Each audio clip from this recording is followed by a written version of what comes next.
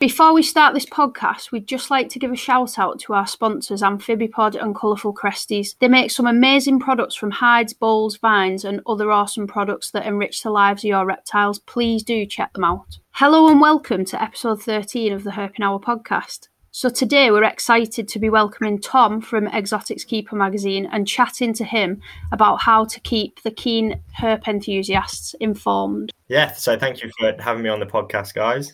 Thank you for joining. No, it's exciting. Yeah, it's really good. We'll kick it off with, if you tell us a bit about yourself and what got you started on your journey with reptiles and exotics, and, you know, do you have any exotics or animal-related qualifications, you know, that kind of thing, just to get to know you a bit, really. Yeah, sure. So I've always been into reptiles and amphibians, I guess, since I was like a kid. I grew up around sort of a lot of parrots. My granddad was a parrot breeder, so I've always been into like animals and stuff. Had my first leopard gecko when I was 10 years old, so that was for my 10th birthday. And then it just went from there. I ended up going down a sort of like media route, I guess. I went to uni and studied English and media and went into journalism, become like a writer for a few regional newspapers and that sort of thing, and then sort of went traveling and started going back to my roots, I guess, in sort of reptiles and amphibians and that. So, you know, I've kept a few things, kept axolotls and dart frogs and stuff, but really it was the traveling side of things that sort of put me on this path. So I started off sort of traveling around sort of Southeast Asia, went to Malaysia for a bit, Thailand, and then just started like documenting my experiences with reptiles and amphibians. So started blogging and that kind of thing, and then come back for a little while, and then found myself wanting to sort of travel to Komodo. That was always like a bit of a lifelong ambition for me. So went to Indonesia for a little while, went to Komodo and started writing like a blog series of, 48 hours in X, Y, or Z, different national parks, sort of documenting which species I'd found. And it was something that I hadn't seen before. Do you know what I mean? Like there wasn't really a guide for that. There's loads of travel guides, but there wasn't really like a reptile or amphibian or whatever sort of like advice to go out and see these animals. So I started doing that, then lived in Australia for like a year. I met a few sort of herpetologists and zoologists and got on board with a few sort of PhD research projects. So working with snake-necked turtles and, going out looking for thorny devils and shingleback skinks and that sort of thing. And then, just sort of documenting everything along the way. Some of the species that obviously when I grew up, I was seeing, White's tree frogs and obviously bearded dragons and things like that were all in captivity. And then sort of see them in their wild habitat. I thought, start documenting, start blogging, start writing these things up. And it sort of just spiraled from there, I guess. See, that's cool, because when you see them in captivity compared to their wild counterparts, there's a massive difference in like the way they look and present and behave as well, isn't there? Because obviously dragons, for example, they're a lot bigger in captivity with the feeding regime than you would find in the wild.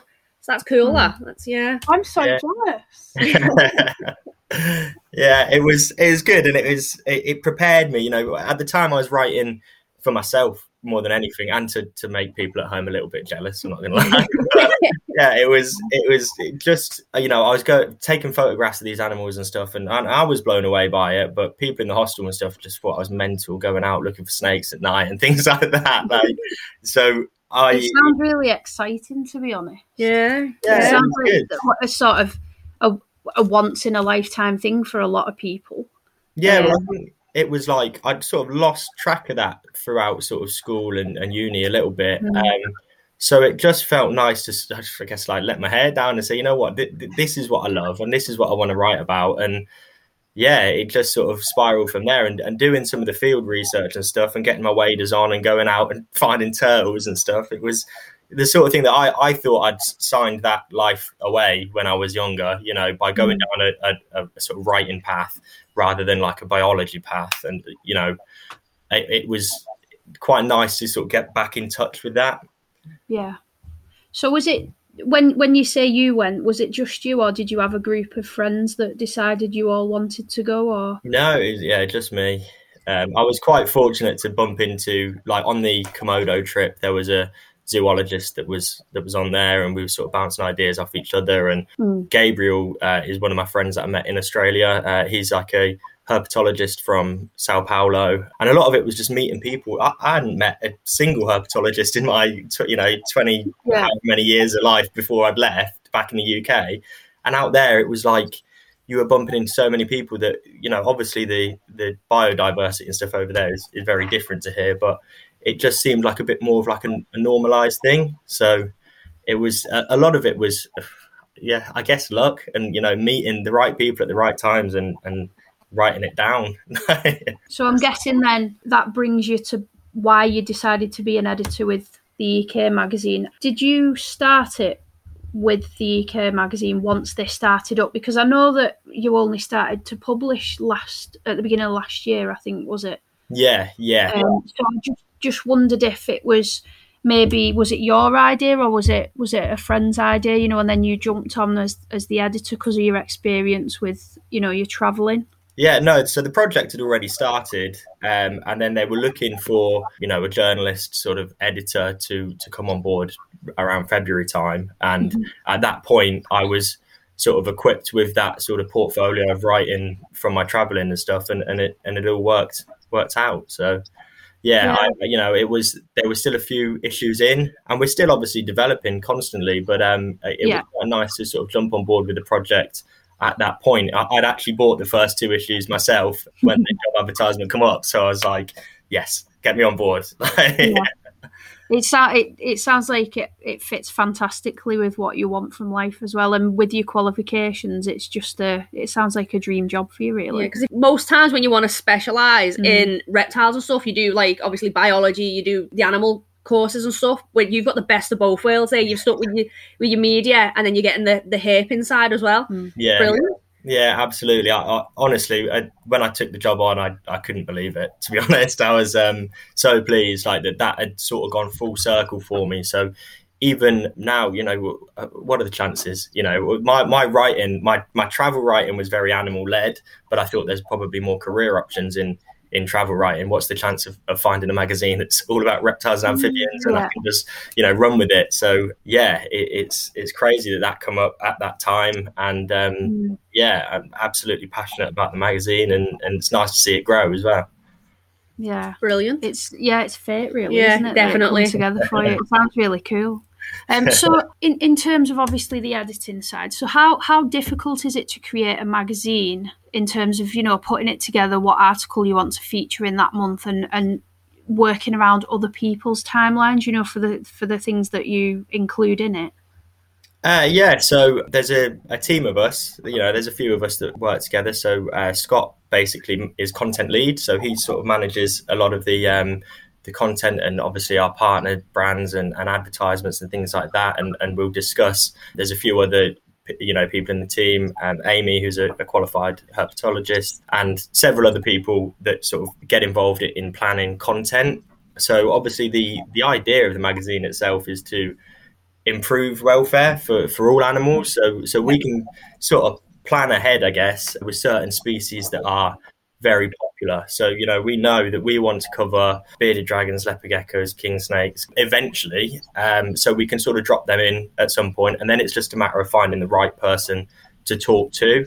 So those sort of features, we know what we want to get out of it. We want to tell people how they can do things, I guess, better, and find the right researcher, the right person to interview to pull that together. So that's okay. But then obviously there's other things. So news will drop. There'll be a new scientific paper come out from one of the zoos, one of the universities, and we think that's brilliant. We need to cover that. So then we'll have to jump on that pretty quickly, and that can be a bit of a challenge sometimes. But I guess essentially we are a very close team, and we dedicate pretty much all our time to EK, and we try and give ourselves maybe like a month ahead to get them bits together. So, I'm not really sure what sort of challenges we face there, but it's just about pulling it together, and everyone's focused on the magazine, and everyone knows what they want the magazine to be like. And we're sort of constantly developing, I guess. You've just mentioned when articles do come out, you've got to be quick, you've got to get on them. But do you tend to try and actively source them yourself, or do you also have people that, make you aware of an article that's come out and maybe want you to feature it, in the magazine? So sometimes a lot of the time, I mean, like my own sort of social media and stuff like that is just connected to a bit of everything. So I'll see things sort of pop up here and there. But again, if there's a research paper that comes out and somebody's seen it and they say, look, this is a really interesting topic, then we'll cover it. But predominantly, we lead that conversation. We'll say, this is an interesting thing. Like, can we get so-and-so on the phone to talk to us about this? Or, can we interview somebody from here to talk about that? If there's any sort of trends or something happening in the hobby that we feel needs to be covered, then we'll absolutely just go ahead and do it. We've had a few people approach us to write features and stuff. And the thing is that they're really, really good. But a lot of the time, it's stuff that they've been writing themselves and they've already written it. And from a editor's perspective, you sort of need to go in with, almost giving them the idea what we want from that feature. Yeah. Even though it's really good, it actually works out sometimes easier for us to say, can we just interview you and you tell us everything that you've already written down? Yeah. And then go from that perspective, because obviously there's word counts that we need to hit, and there's, different ways of doing things. Pulling photography and stuff together can sometimes be a bit of an issue. And if people have already read papers and stuff on social media groups, we want that content to be fresh, Yeah. Something new. Yeah. I think with that though, there's a lot of good groups on Facebook in regards to advancing the husbandry and the science behind heating elements and the lighting elements and everything, but not everyone knows about them. So when you've got like a magazine like yourself that's pushing that to the forefront, and you can go into a reptile shop and get it, order it online, it's reaching more people than necessarily the Facebook groups would, because although a lot of people want to advance the husbandry, they aren't aware of these types of groups or the papers that are put online and stuff, and you don't always know what to trust online when it comes to reading things, because a lot of things come up as myths and stuff. So it's beneficial, and I think it'll be reaching more people than just the groups and such would be. Well, that's it. I mean, a lot of the people that join these groups go out with the idea of, I want to advance my husbandry. Like, these are the right groups to join, and this is how I want to do it. And, very eager to sort of learn. Whereas I guess with EK, we have got a wide sort of readership, I guess. But, somebody might be interested in one side of exotics and then find that actually, hang on a minute, that, UV is beneficial for this species as well. Or, I didn't realize that about lighting spectrums or heating spectrums or this product or that product, because they've been interested in it. It sort of changes, doesn't it? So unless you're constantly looking for that information, the groups are brilliant, and they have that up-to-date information, and they're some of the best that run these groups. So I absolutely support them, but having it in the context of, nice pictures and stuff like that surrounding it. It's people, Yeah, it's a lot easier. I mean, I make all my own cur guides for my reptile group online. And I try and do all my own diagrams and such, because again, some people can find it easier to digest if they can visually see an image, of what the setup needs to look like. And we always promote UVB because, again, I know there's not a lot of science behind it, to say, yes, this definitely needs to be. But we are on the side of, it is needed rather than just beneficial. So we try to put that across in everything that we write up, because I do a lot of UVB testing, as you know yourself. You've seen some of the stuff that I put out with, trying to advance racking systems. But again, like I said, racking systems, they'll always be a part of the hobby. It's just, we can advance and we can try and push people in a better direction, than what there is now. So yeah, I do agree that with the likes of the magazine, it's beneficial to you to visually see what you put out there alongside what you write up. Yeah, absolutely. And it is like a bit of a rabbit hole when you go down any of it. Everything's got a relationship with something else, with herpetoculture. You can explain one side of things and it still leaves other things to be, to talk about. So with like a subscription service, if somebody knows that, one issue they're talking about, say UV, and then the following one we talk about supplementation, then they get that relationship probably easier. The correlation. Group. Yeah, and then, you can talk about heating and temperatures and stuff and what that means for your animal. And then hopefully over time that then builds up that knowledge base. The majority of the magazine itself is finding the expert who's got that knowledge, who knows that, that knowledge and that sort of research and that scientific backing to turn around and say, well, this is what I think, this is how I've been doing it. And, having a few different perspectives, but predominantly if somebody's doing something well and seems like it's scientifically backed, then it's more about getting their voice out there than it is the EK voice. Yeah, to put it all into perspective, to better voice it for people to understand. Yeah, I get that. Yeah. We know you release a new magazine each month, and it's always packed with like the latest studies, information. Is it time consuming, bearing in mind all those different factors? Because obviously you don't just bring out a magazine dedicated to say like one species. There's all different things that you factored into it to make it'll appeal to someone who's interested in anything really. It's not just like species specific. Does it make it more time consuming? Yes, like absolutely. Yes, yeah. It's as I say, it is a full-time job. It is out of hours interviews. If I'm interviewing people in different time zones, there's that, I'll jump onto webinars and stuff out of hours because I just need to build that knowledge base and contact base. There's, several conferences and stuff that this year has been virtual, but that would usually be, in person. And if we're out filming and things as well, that's like over a 24-hour period. We'll have to, drive up somewhere and film. So I love it. It's certainly no complaints to it, but it is time consuming. Yeah. And as I say, with getting the right people on board to tell us their opinions, there are certain elements when it comes to reptiles and amphibians. I would say that I'm very, knowledgeable myself. Invertebrates and things like that. There are aspects of exotics keeping where I'm not an expert. So I need to go out and say, we just have a read through this to the people that really are experts. And I go to, invert shows and things like that and stuff that is maybe slightly out of the reptile and amphibian sphere to develop that knowledge and to speak to people, to develop them sort of contact bases. So, yeah, there is an element of, it takes up more time to cover more taxa, but at the same time, I've got no complaints. Like, I love it. Anything that I feel like I'm learning along the way as well. So, yeah, it's brilliant. I was just going to say then, because I'm assuming every day's a learning day because you're covering that many topics. Yeah. It would seem like it's going faster.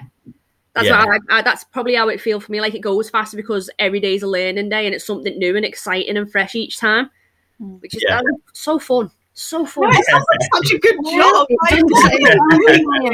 Just, So I know that you have to get obviously backing from certain specialists in certain articles, but do you have the actual magazines peer reviewed and cross-referenced, before release by anybody specific that maybe hasn't give you an article but knows about a lot of the stuff that's in the magazine and would peer review it for you?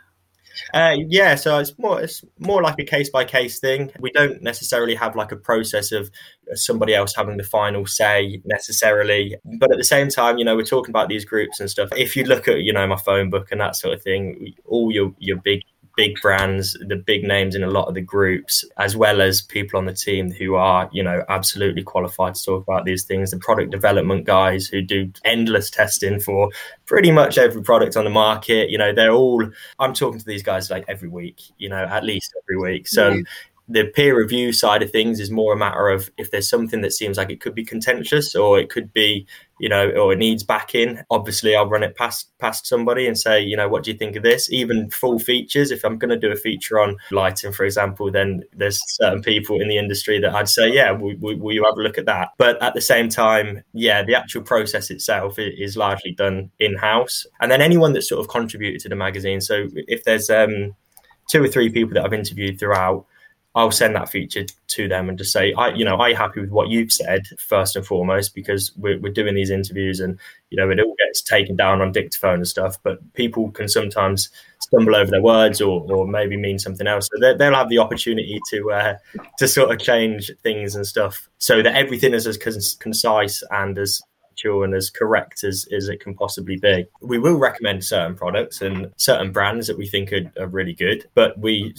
try to avoid that if we're going down, certain routes and natural routes, and sort of more explain the spectrum and say, this brand does a good job of that or whatever. But there's so much to play with. Like you say, it's a really exciting time to be in the hobby.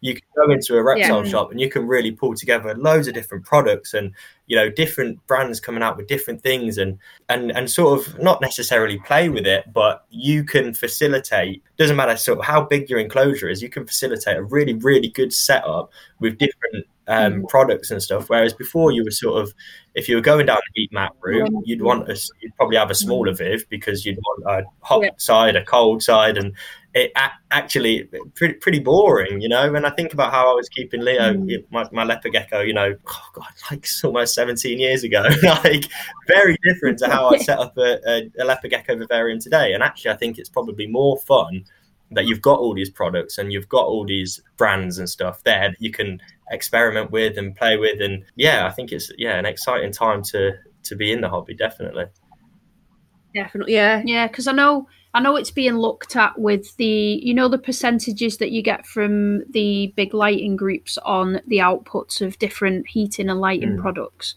and how much they do replicate the IRA B and C. It's said that it's being looked into that eventually we could potentially use multiple heat sources that would come together and give a better output of what the sun really offers.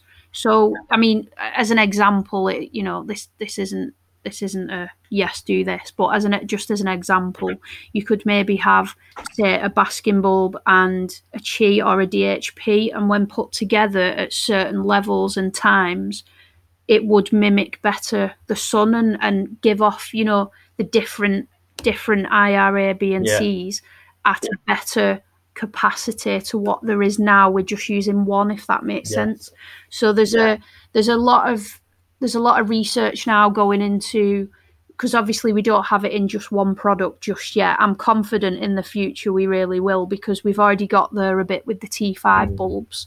But for the heat element, it's just really interesting that, how we can work together with your LED lights for your visual, for your better visual cone receptors. You've got your UVB, and then you've got your heating element as well. So in the future, the Light Leo days will have that information there to suggest that if you put X, Y, and Z together, this will make an even better output than what we've got available to us today, until maybe one product is available that's, more powerful than a halogen, if you're looking at for a comparison. Yeah, and I think if you've got that one fixture that somebody can say, right, I've just got to put this in my Viv, and then maybe a thermostat or some kind of, I don't know, many years in the future, some kind of dial that does everything, and it does it, and you just set what times you want it, and, that makes things a lot easier.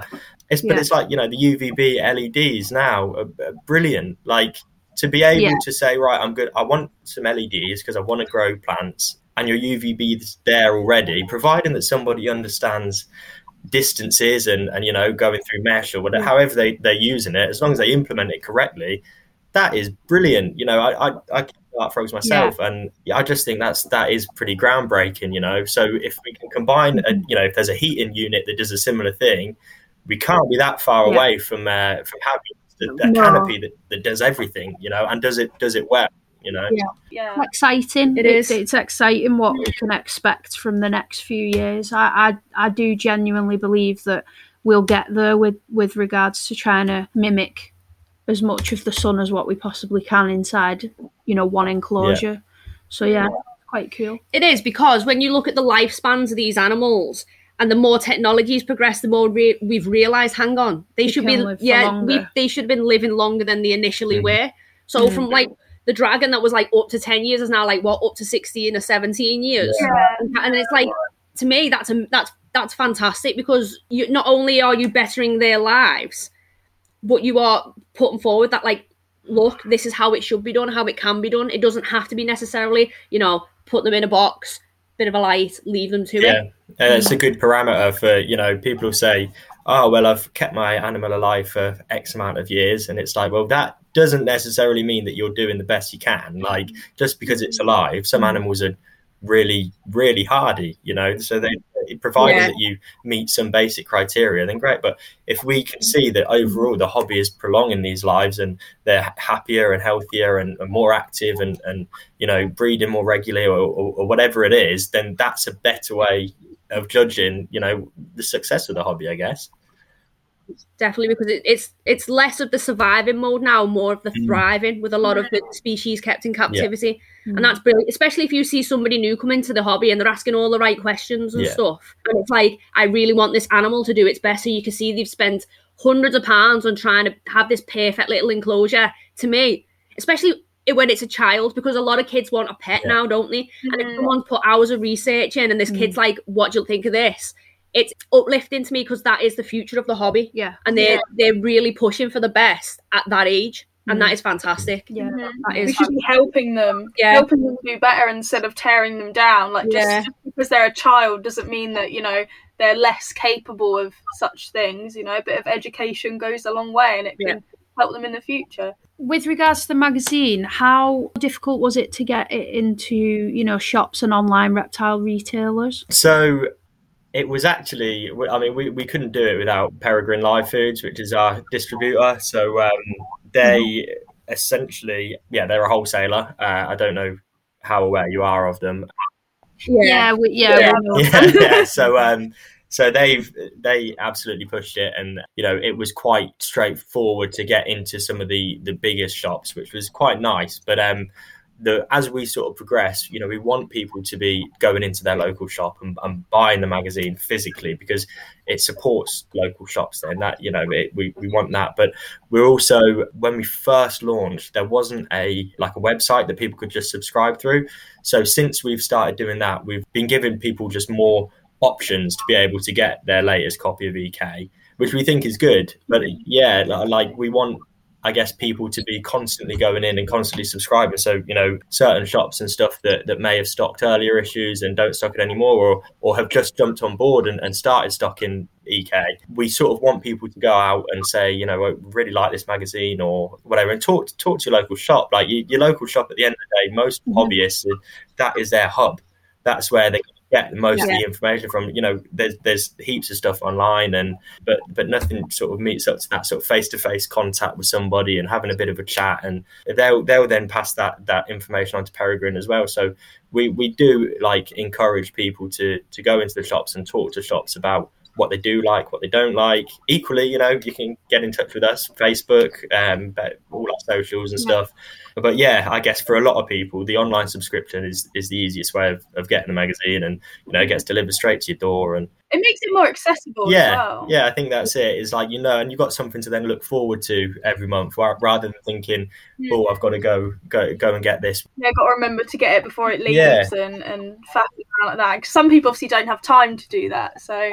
Yeah, I like the fact that you can order online. My bank card doesn't like the idea.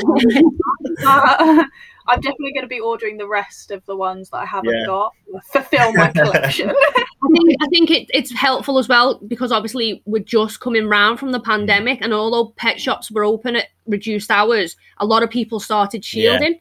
And if you couldn't get out, but you, obviously, if you're not being able to get out more, that's giving you a little escape as well, like a magazine. Some people, it's just a piece of paper, but to others, it's an escape for a few hours, especially if you're shielding on your own and stuff. Yeah. It's nice to have that option. Yeah, and I think we've had quite a bit of good feedback from reptile enthusiasts that absolutely love the magazine, and then they give it to their kids and they love the pictures, you know, so ticking all boxes there, you know? Yeah, Emily loves it, doesn't she? Saying that, our daughter, she's been holding them, because she doesn't understand the words because she's only 4, but all the pictures, she wants to know which each animal is, where they are, where they live and stuff. So, because obviously she's always been around reptiles. Her and her little sister absolutely love them.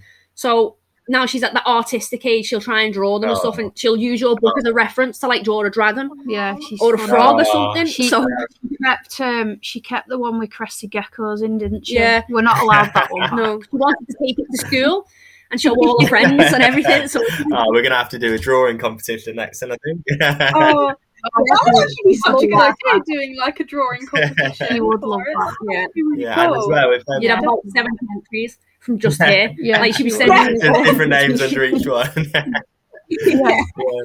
Same address though. Where's that coming from?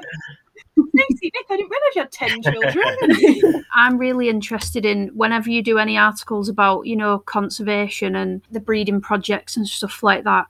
That's what interests me quite a lot. Is it the golden Mandela frog? Yeah. That was quite a cool article. I enjoyed it. Yeah, that was one of my favourites, to be honest. That was quite early on for me getting on board, actually. And that was a scientific paper that you sort of presented to us. And I was like, right, let's run with it. It was quite last minute as well, actually. We were going to print not long after that. And I'd actually pulled one feature to go with the Mantella piece because it was such a good research paper. It ticked every box, captive breeding, captive care. There are loads of Mantella in captivity, and sort of maybe some kind of hope to reintroduce them in the future. So that was it. Straight on the phone, Chester Zoo, speaking to Harada. They emailed a few of the sort of like organisations that work with them in Madagascar as well. And that was I was only probably in the job for about a month, and definitely a highlight there. Yeah, I enjoyed it. I really did. I thought it was awesome because it come from Chester Zoo as well. So you're obsessed. Yeah, you love Chester Zoo. I really want to visit Chester Zoo. Well, because it's only technically down the road for us. It's like, one of the kids' birthdays coming up. Let's go to the zoo. It's a nice Sunday. Let's go to the zoo. I don't blame you. I think the closest zoo to me is London Zoo. Quick intermission to let you know the code for some awesome discounts with our amazing sponsors. Amphibipod are offering 5% off orders under £20 with the code HerpingPod5 and 10% off orders over £20 using code HerpingPod10. Colourful Cresties are 10% off orders over £15 using the code THHPodcast10. Be sure to check them out and give them some support. They really deserve it. Do you ever experience months that, could be a bit quieter on the exotics news front? And if so, what kind of contingency plan do you have in place, to pull you through that maybe quieter spell? Yeah, so the exotics news, like specifically that sort of front section, that's all collated by a guy called Paul Irvin, who is the editor of Keep Contact magazine. So that's like a monthly magazine that's really focused on zoo news. So he does a brilliant job of that. If anything, when he sends through like the news that he's put together that month, there's a lot. We've never had a month where we've not had enough. So like that section of things, there's always stuff. And at the same time, I'm finding press releases and news articles and stuff coming through that I'm thinking, I really want to squeeze this in somewhere, but there's just not the pages to do it. So we do blog posts and stuff, especially when it's like current news. There was some big-headed turtles hatched at London Zoo yesterday. That was really interesting. Yeah. Oh, yeah, I saw that. So we were like, we've got to get that out there. And it's quite interesting when you see like the national coverage as well from different newspapers and stuff. Like it's all positive. We want people to be engaging with that kind of news. Doesn't matter what platform it comes from. Mm-hmm. So we don't ever have months that are really quiet on that front. Yeah. There's always something you can slot in. Yeah, absolutely. If anything, not last week. It's more like finding what's sort of most relevant, because our magazine covers like all taxa. We know that will always be something, but it's what's most relevant to our readers, what's most important as well, I guess, from a conservation perspective. Like a lot of times I speak to conservation charities and say, what a brilliant success story. Like, oh my God, you've managed to release, 1,000 blue iguanas into the wild, and they've changed their conservation status to, from critically endangered to endangered or vulnerable. And you sort of go, oh, brilliant. Wow. What an optimistic story. And it's like, well, yes and no. Like, it doesn't mean that the problem's solved. Like, there's still an ongoing thing. Yeah. So if there's something that's at the forefront of conservation news and stuff that we really should be shouting about as a positive thing, but also something that people can support and help, we want people to be able to do that. And at the same time, we're starting to move towards a model now where we'll be making donations and stuff. So we really want to be supporting. We did support a lot of zoos at the beginning when the magazine was first launched with live foods and donations and stuff like that. That was like our main goal then.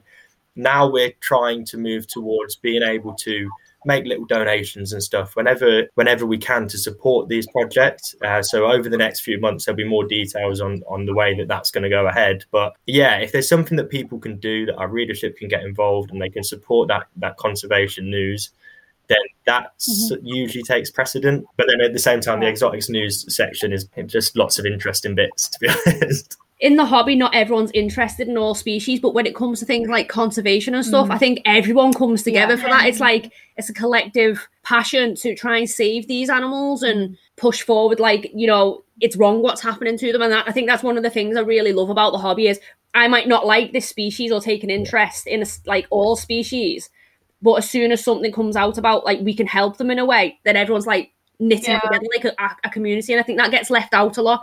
Like it's not brought to the forefront that actually everyone knits together to try and do what they can in their own small way to try and benefit a species or and I feel like there's not quite enough conversation around the relationship between, you know, animals in captivity, whether it be zoos or private collections or whatever it is, and conservation efforts that happen as a result of that. You know, there's a massive spectrum of different perspectives on that topic. You know, some people that will say, you know, captive breeding should be as an absolute necessity at the very last point of conservation. And others say that, you know, captive breeding, if that enlightens people to that species and then they want to go out and study that species, well, then that's absolutely got a place as well. And there's every sort of view in between. But I think whenever we can talk about a subject that directly says, well, look, you know, this is what we're doing with this animal in captivity, and this is how it's directly being benefited in the wild. Like in our latest issue, we spoke to the guys at Chester Zoo with their Komodo dragons, and Matt Cook is a really knowledgeable bloke, great to speak to him, and he was saying, amongst everything Komodo dragons, to be fair, like we had to snip down a few bits for the video, and like obviously there's a few bits in the feature as well on training methods, but he was saying the conservation, every captive Komodo dragon in the UK and I think in Europe, but you know, don't quote me, the organisation that then sort of keeps them animals has to donate a X amount to the survival program in Komodo. So you can't argue that is directly supporting local communities and stuff over in Indonesia and in some kind of way, as well as, you know, the toddler that goes up to the glass and says, oh my God, look at that massive lizard. How I want to learn everything about lizards. Yeah, exactly. You know, because I was that kid at one point. You know, that was when it comes to sort of putting that information out there. I really do want to benefit the lives of animals. Same as everyone at EK, and I think everyone in the hobby really wants to benefit the lives of animals in captivity and everywhere really. But that needs to start somewhere. So somebody needs to needs to be that interaction with reptiles for that to be the catalyst, I guess.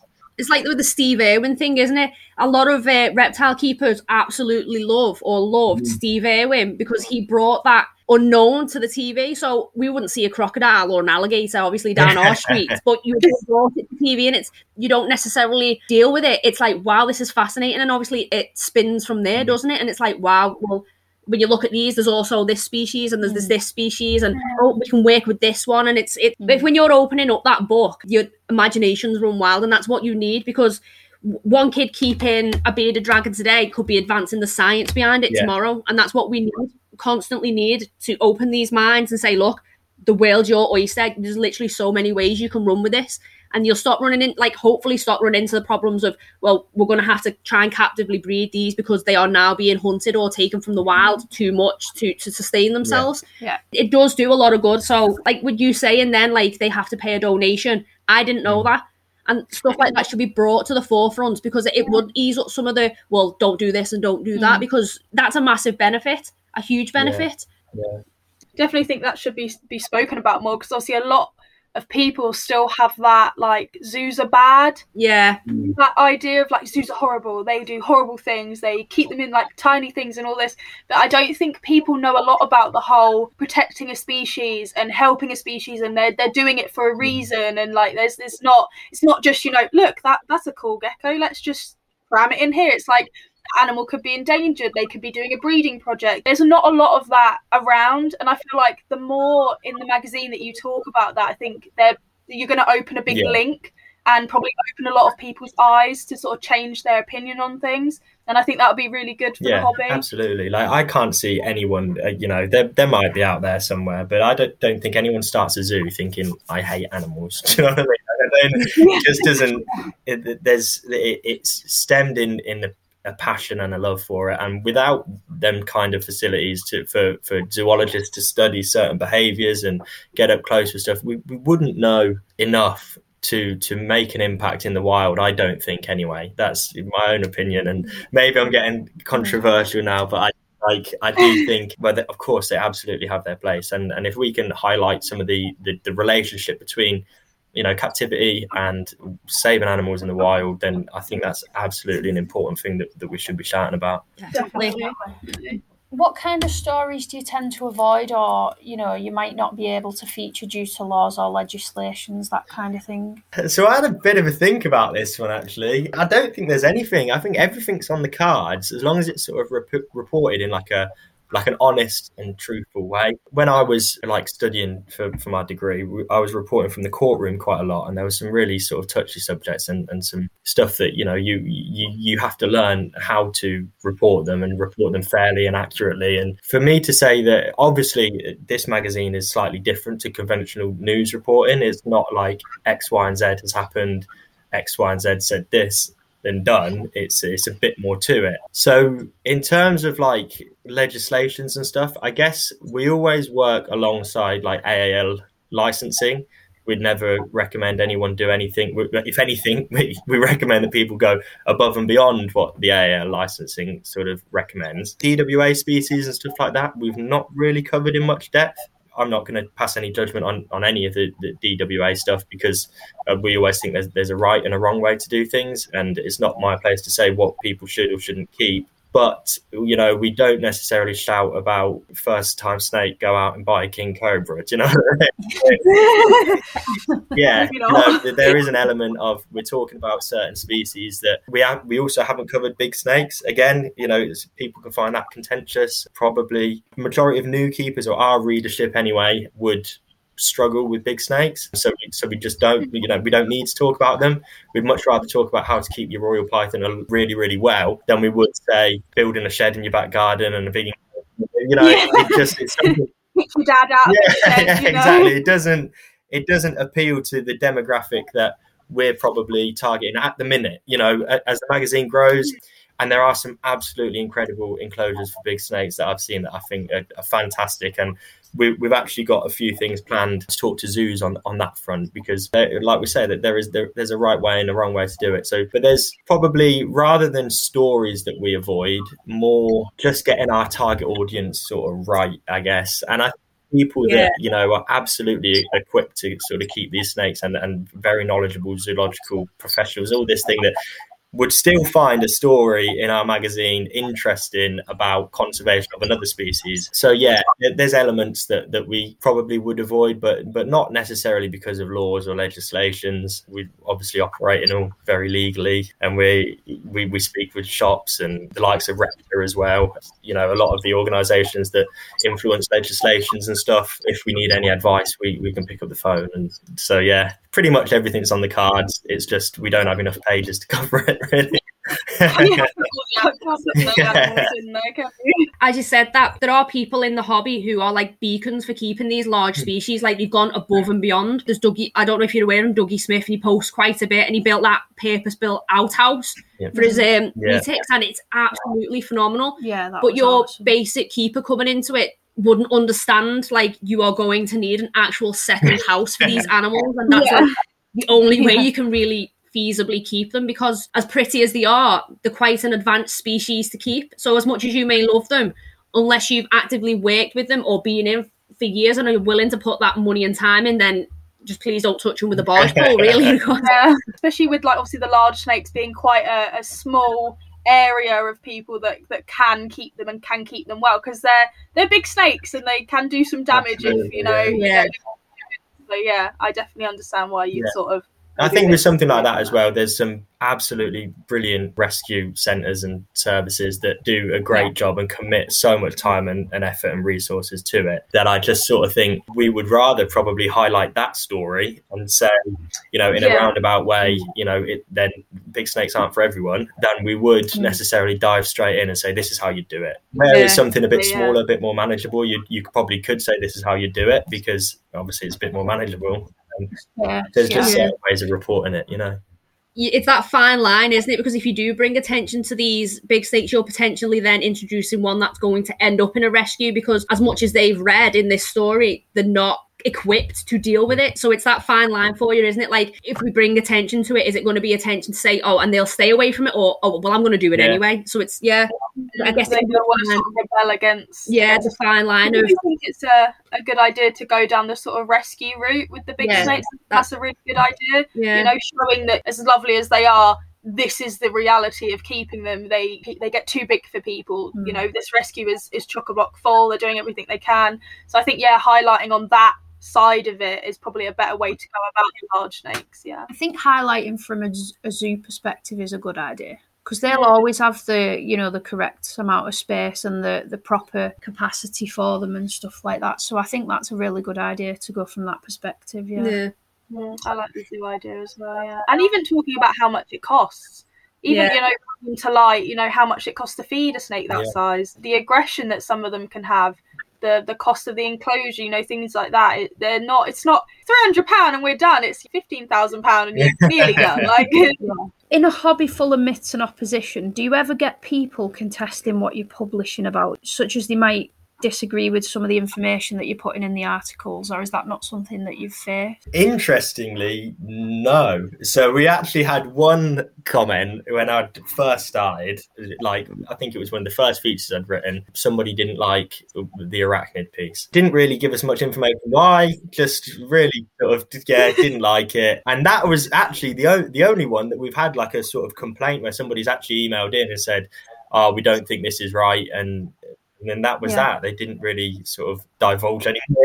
Elaborate. That's the reason. We haven't necessarily had anyone come back and say, I think this is wrong. And in actual fact, I think I'd feel more comfortable if we did have people saying that. You know what I mean? Like, if we knew that we had that relationship with readers that were saying like, oh, here's my opinion on this, or here's that. Like, it would be, I think that would be quite interesting to see, because there's got to be different opinions out there. Always even at Doncaster, like we went to the last Doncaster and we were speaking to so many people, and a lot of people saying, absolutely love the magazine. Like, well, can you give us some feedback? Can you tell us something that you don't? They're like, no, we just really love it. And it's like, well, that's all well and good, and it's encouraging, and I'm glad to hear it, But it would be, if we had probably more people coming back and say, oh, you know what, I don't agree with this, or I do think that, then we can get a better probably judgment of how the hobby perceives certain things.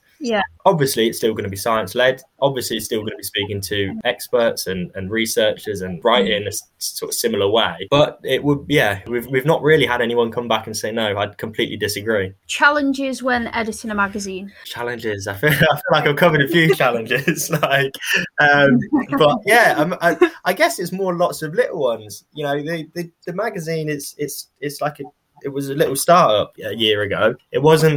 It's not something, and it's a niche hobby, and it's one of them things that we're all sort of getting it right. So, even if you look at some of the earlier issues, they're, thicker pages, but less pages, and then covers that sort of like are a bit too sort of like firm. And, when we're going to our printers, we're going in with different things. So over the course of the year, we've had to refine just different elements of it. But rather than like a big challenge to overcome, it's been like, getting the magazine right, getting the cover to something that we want, getting the quality of things there, the right number of pages and content to sort of like do what we want it to do. The website, social media and stuff like that. We're not like got, a big social team or anything like that, like compared or not competitors, but, big brands and stuff that would occupy that space would have. So it's all just been sort of like a bit of a learning curve. Like we're all reptile focused. So the rest of it, well,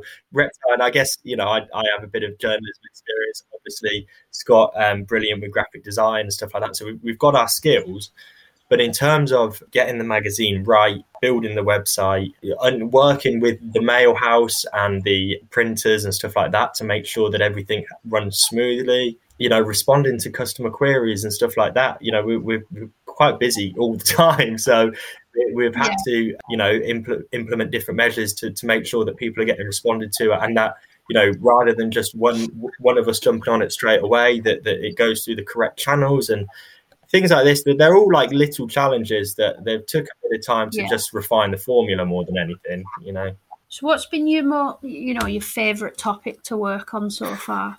So the Mantella one was a good one. I did really like that. But Komodo dragons with Matt Cook, I know I've covered that as well. But obviously visiting Chester and going into the enclosure and filming, and that was incredible. The bearded dragon piece again, I feel like that had a lot of good feedback.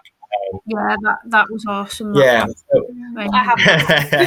I did feel like that was, when I was listening to Dr. Jonathan speaking, he was just brilliant, and that was fun to work on, and it was stuff that I didn't know. A lot of experts in the field probably didn't quite understand its full extent. There's a piece on invasive species as well. So my mate Gabriel that I met in Australia, that was like a good sort of catalyst on the route that I took, I guess, with writing about animals. He did his master's thesis on the invasiveness of cane toads, and I'd also spoken to Jim Foster at Amphibian and Reptile Conservation on bullfrogs. So together it was just like, it worked really well, and I enjoyed that because it just felt like a bit of a milestone, I guess, from sitting there talking about all the different lizards and stuff that we could find in Australia to like actually having like a feature put together.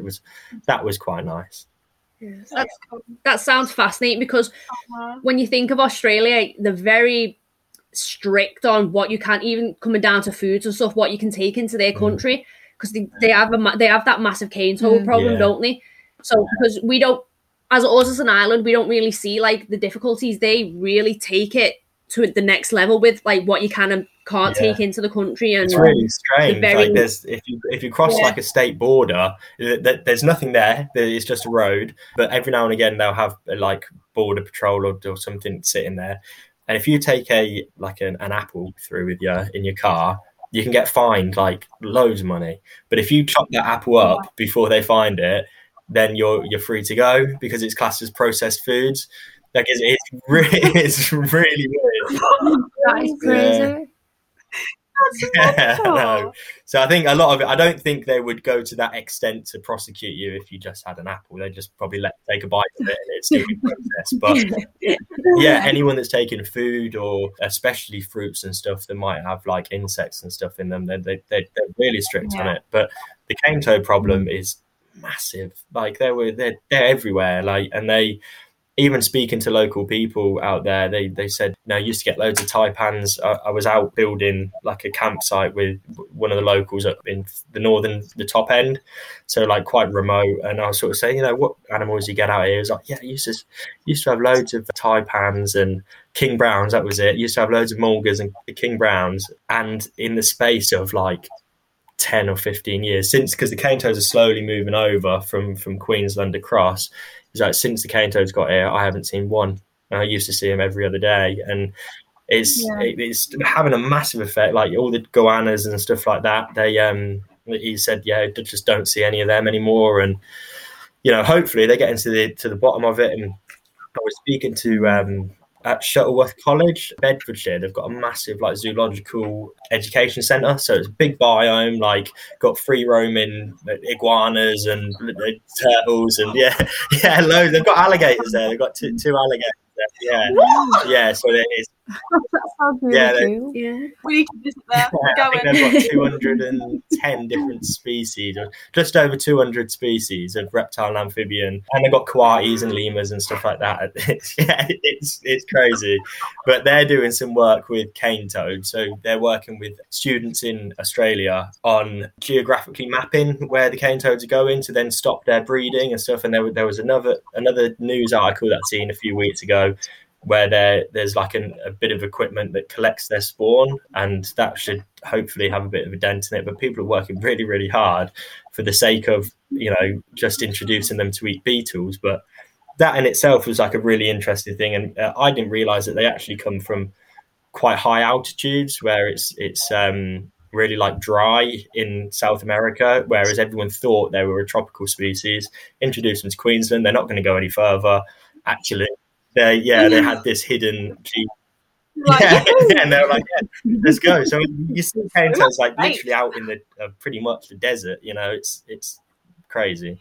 I think you don't, like, until you hear a story of it, you don't actually realise what a devastating impact invasive species can actually have, though. Like, because it's like with the grey squirrel thing, that's the closest thing I can just think of right now. When they came over here, and obviously they started passing that, was it a parasite or something, onto the red squirrel, and it started dwindling their numbers massively. You don't understand that within, a matter of years, you can annihilate other species just by this one thing went into somewhere. And it's a scary concept, really, when you think about it. And I don't blame them for being so strict, because what's keeping their biodiversity in their country ticking is essentially being eradicated by something that shouldn't even be there to begin with. And Australia, it's I think it's something like 90% of the species there, like, endemic to Australia. So that in itself, it makes it more fragile. Whereas you look at the UK, and we've already destroyed, I think, 70% of our natural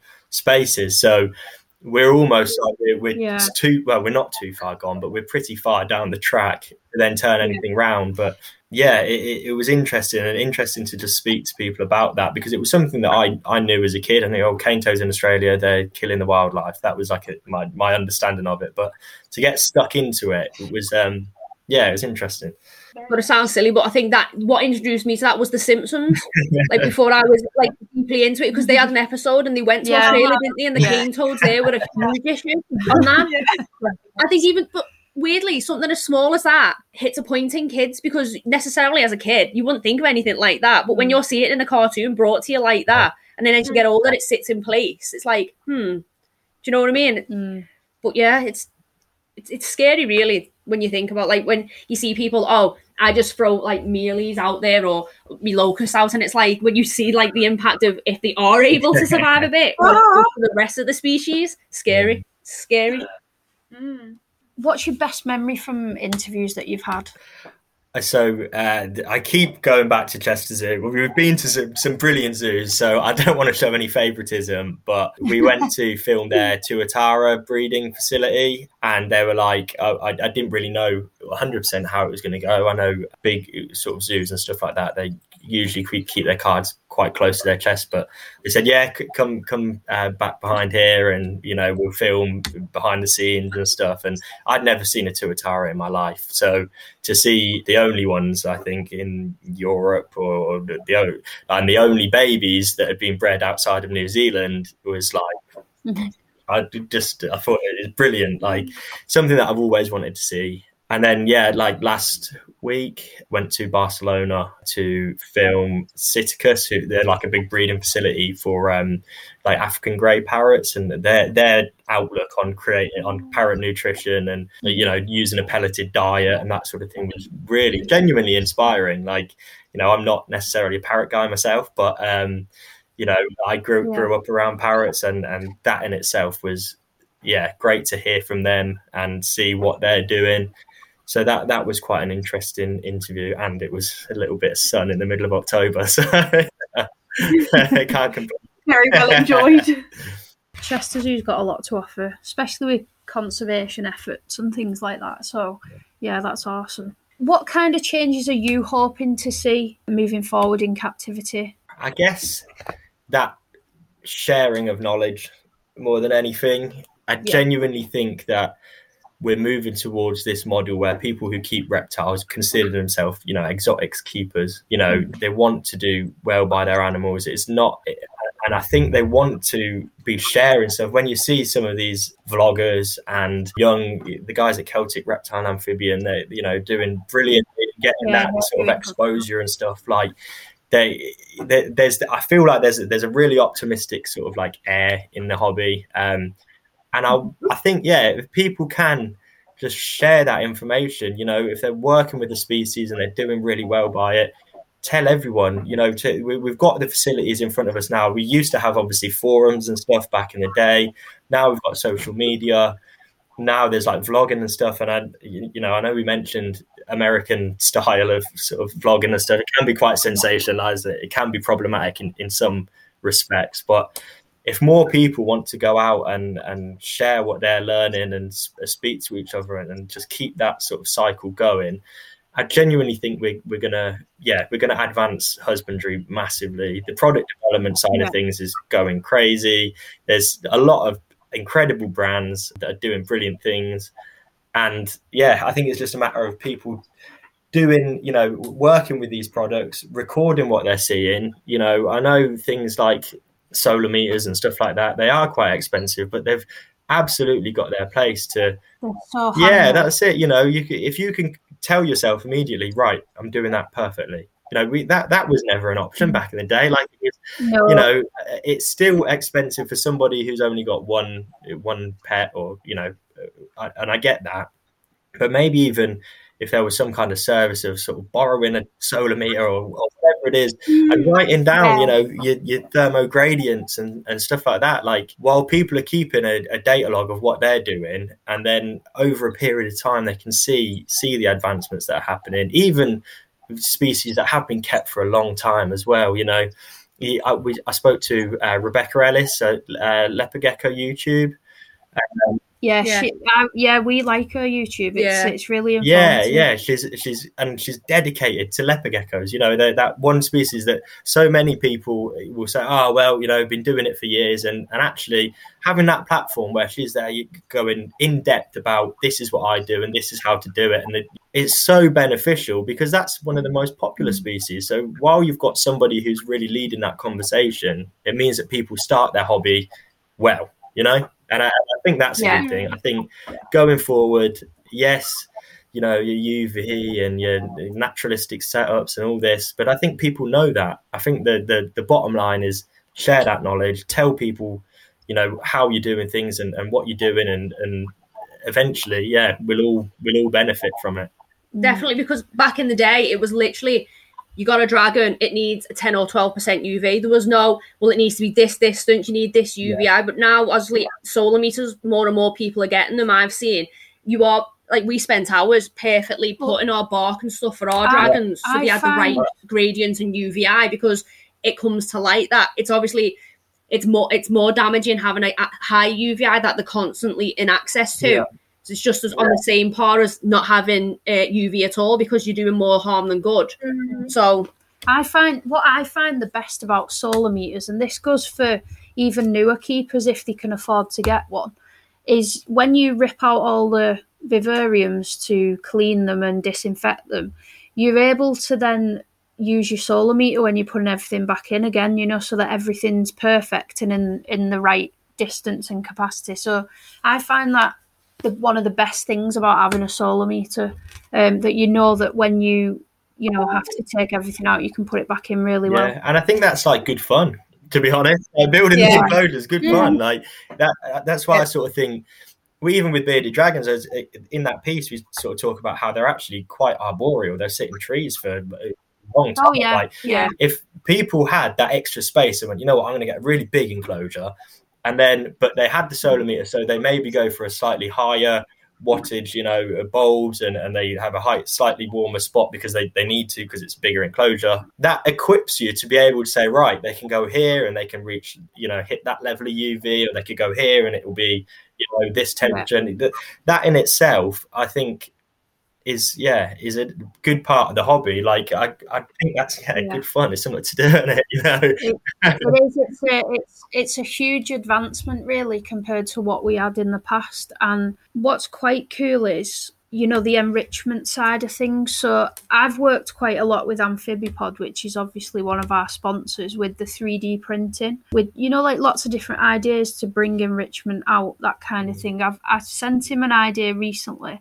It was basically, the idea was to try and provide areas in the vivarium that you could put, say your rocket or your kale into that particular product, and the dragon would have to find it and eat it from those locations. Just like in a bit of enrichment, instead of just putting the salad in a dish every day. Yeah. And the dragon goes through it. It was the idea was they had to sort of work for it a little bit, which they would in the wild, when they're out sourcing the greens. Yeah. So I'm hoping eventually that can be released. Yeah. It's just I've not had much chance to work on it. I also spoke to Danielle from Herping Hammocks. Right. She creates a small circular hanging piece from vines that she knits together. And I asked her, would she create, a larger one?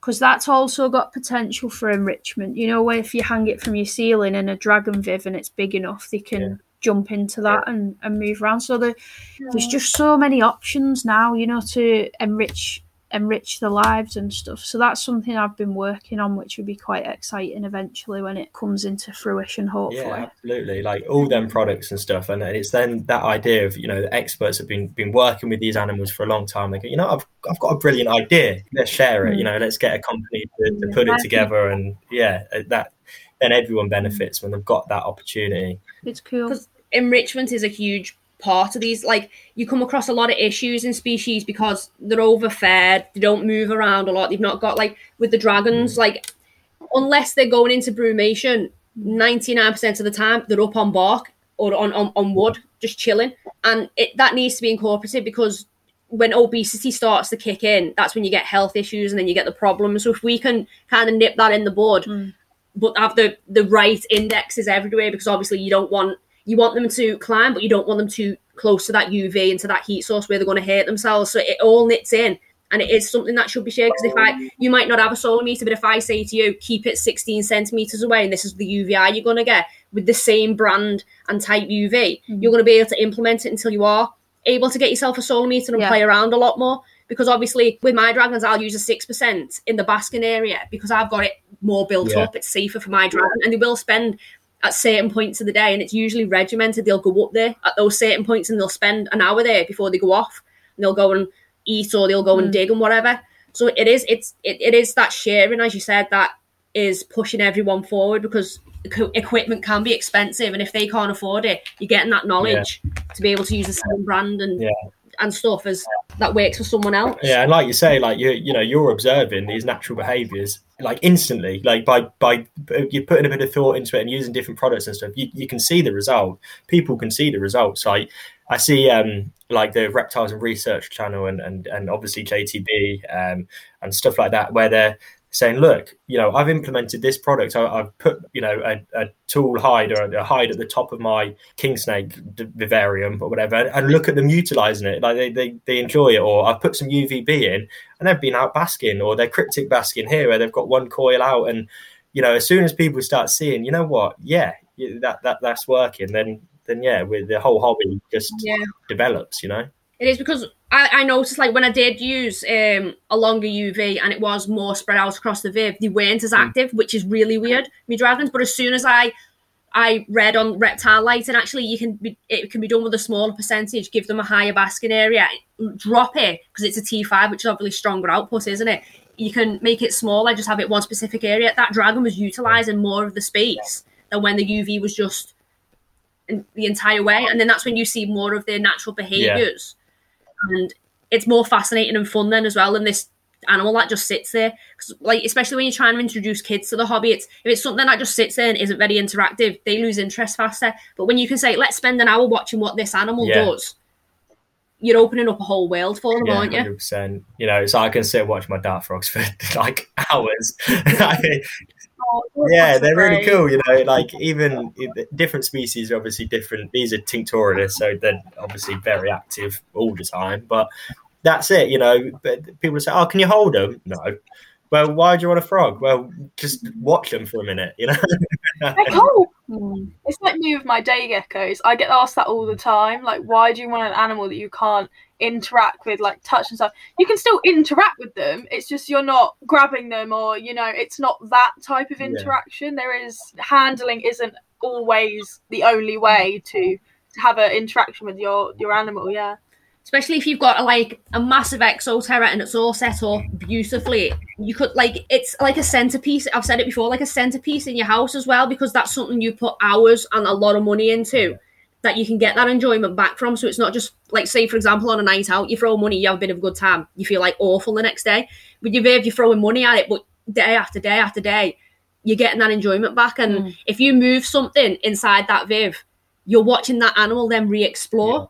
And this is like a whole new world to them. So you're seeing those things come out. That it is there's so much and so much scope in the hobby. It's crazy from what it used to be. Crazy. Seeing their little characters pop out. Yeah. And stuff. The guys at Reptile Systems have got like an animal room where they test a lot of products and stuff, and they've got this massive vivarium for like a pink tongue skink, like a really tiny thing, but the natural behaviours that you witness from that, like that you wouldn't, people keeping them synonymously as blue tongues and stuff, it's the wrong way to do it, but this massive enclosure, and again you can sit and watch it for hours, and them sort of big environments and UV in different locations and strategically placed branches and that kind of thing, it just makes your experience more enjoyable as well. And I think that's what people need to start like clocking on to, because as soon as they've seen it in the flesh and they see what that can do, I think you enjoy your own hobby more, as well as the animals' welfare. As a closer question, do you know whether you'll be attending the BHS meeting in March at Drayton Manor? Oh yeah, I've seen that conference. It's a weekend conference. I imagine we will do. Yeah, it's not something that I've spoken to anyone about, but it really isn't. It wouldn't be difficult for us to go. Yeah, and it'll be an interesting one. I think it'll be really cool. Yeah, we're hoping to go either the Saturday or the Sunday. Yeah. We can't stay because we've got children. So. Oh, fair enough. Well, we need to have that conversation, but I'm sure, one of us will be. Well, it would be me. I'm sure I'll be there. Acting like you don't know who's going to be the one to go. Yeah, well, there might be a couple of us go as well. Actually, I don't know. But I'm sure I'll be there. Awesome. So that concludes this week's episode of the Herping Hour podcast with Exotics Keeper magazine. Thank you to Tom for joining us. It's been awesome to hear how the magazine works, as it's been quite a big influence in the reptile community, since it started. So please be sure to go and check out Exotics Keeper magazine and subscribe for all the latest information within the herping community. And thank you very much again for joining. Thank you for having me. It's been a pleasure. It's been awesome. Yeah, we've loved it. Absolutely loved it. Cool. All right, I'll see you all later. Take care. Take care. Bye. Bye.